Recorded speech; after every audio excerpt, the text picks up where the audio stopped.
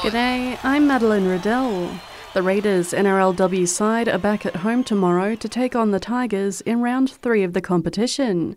With the Tigers off to a fast start, coach Darren Borthwick says his side will have a challenge on their hands. I think the last 2 games for them have been good. They're defensively strong, they're attacking well, so yeah, we're going to be up against it on Sunday. Kick-off tomorrow at GIO is 1:50pm before the men's side also take on the Tigers from 4. In other NRL news, the Panthers are eyeing off another minor premiership with a 26-6 victory over the Storm in Penrith.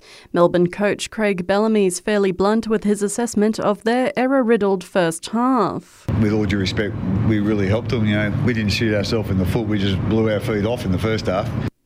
In the AFL, the Tigers' final hopes are all but gone after a 55-point loss to the Western Bulldogs at Marvel Stadium last night. The majority of the work was done in a first term which saw the Doggies boot 9 goals to the Tigers' 2. Meanwhile, Richmond interim coach Andrew McQualter says it's disappointing to see a supporter make contact with utility Marlon Pickett. It shouldn't happen. We love fans in our game and they're so critical to our game, but our players should never, ever be touched when they're on the football field.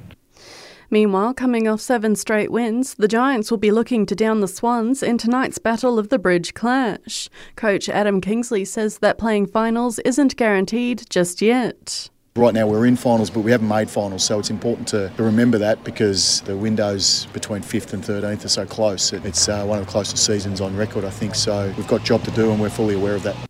First bounce at Giants Stadium is 7:30. In the ice hockey, the CBR Brave are on the road this weekend, taking on the Adelaide Adrenaline in a double-header. Puck drop for today's match is at 4:30pm local time, before Sunday's fixture gets underway at 12:30 local. And the Matildas expect defender Charlotte Grant to be available on Monday, despite being the 3rd player of the squad to suffer a concussion during the World Cup. And that's the latest from the Sport Report team. Join us again tomorrow morning for more sports news headlines.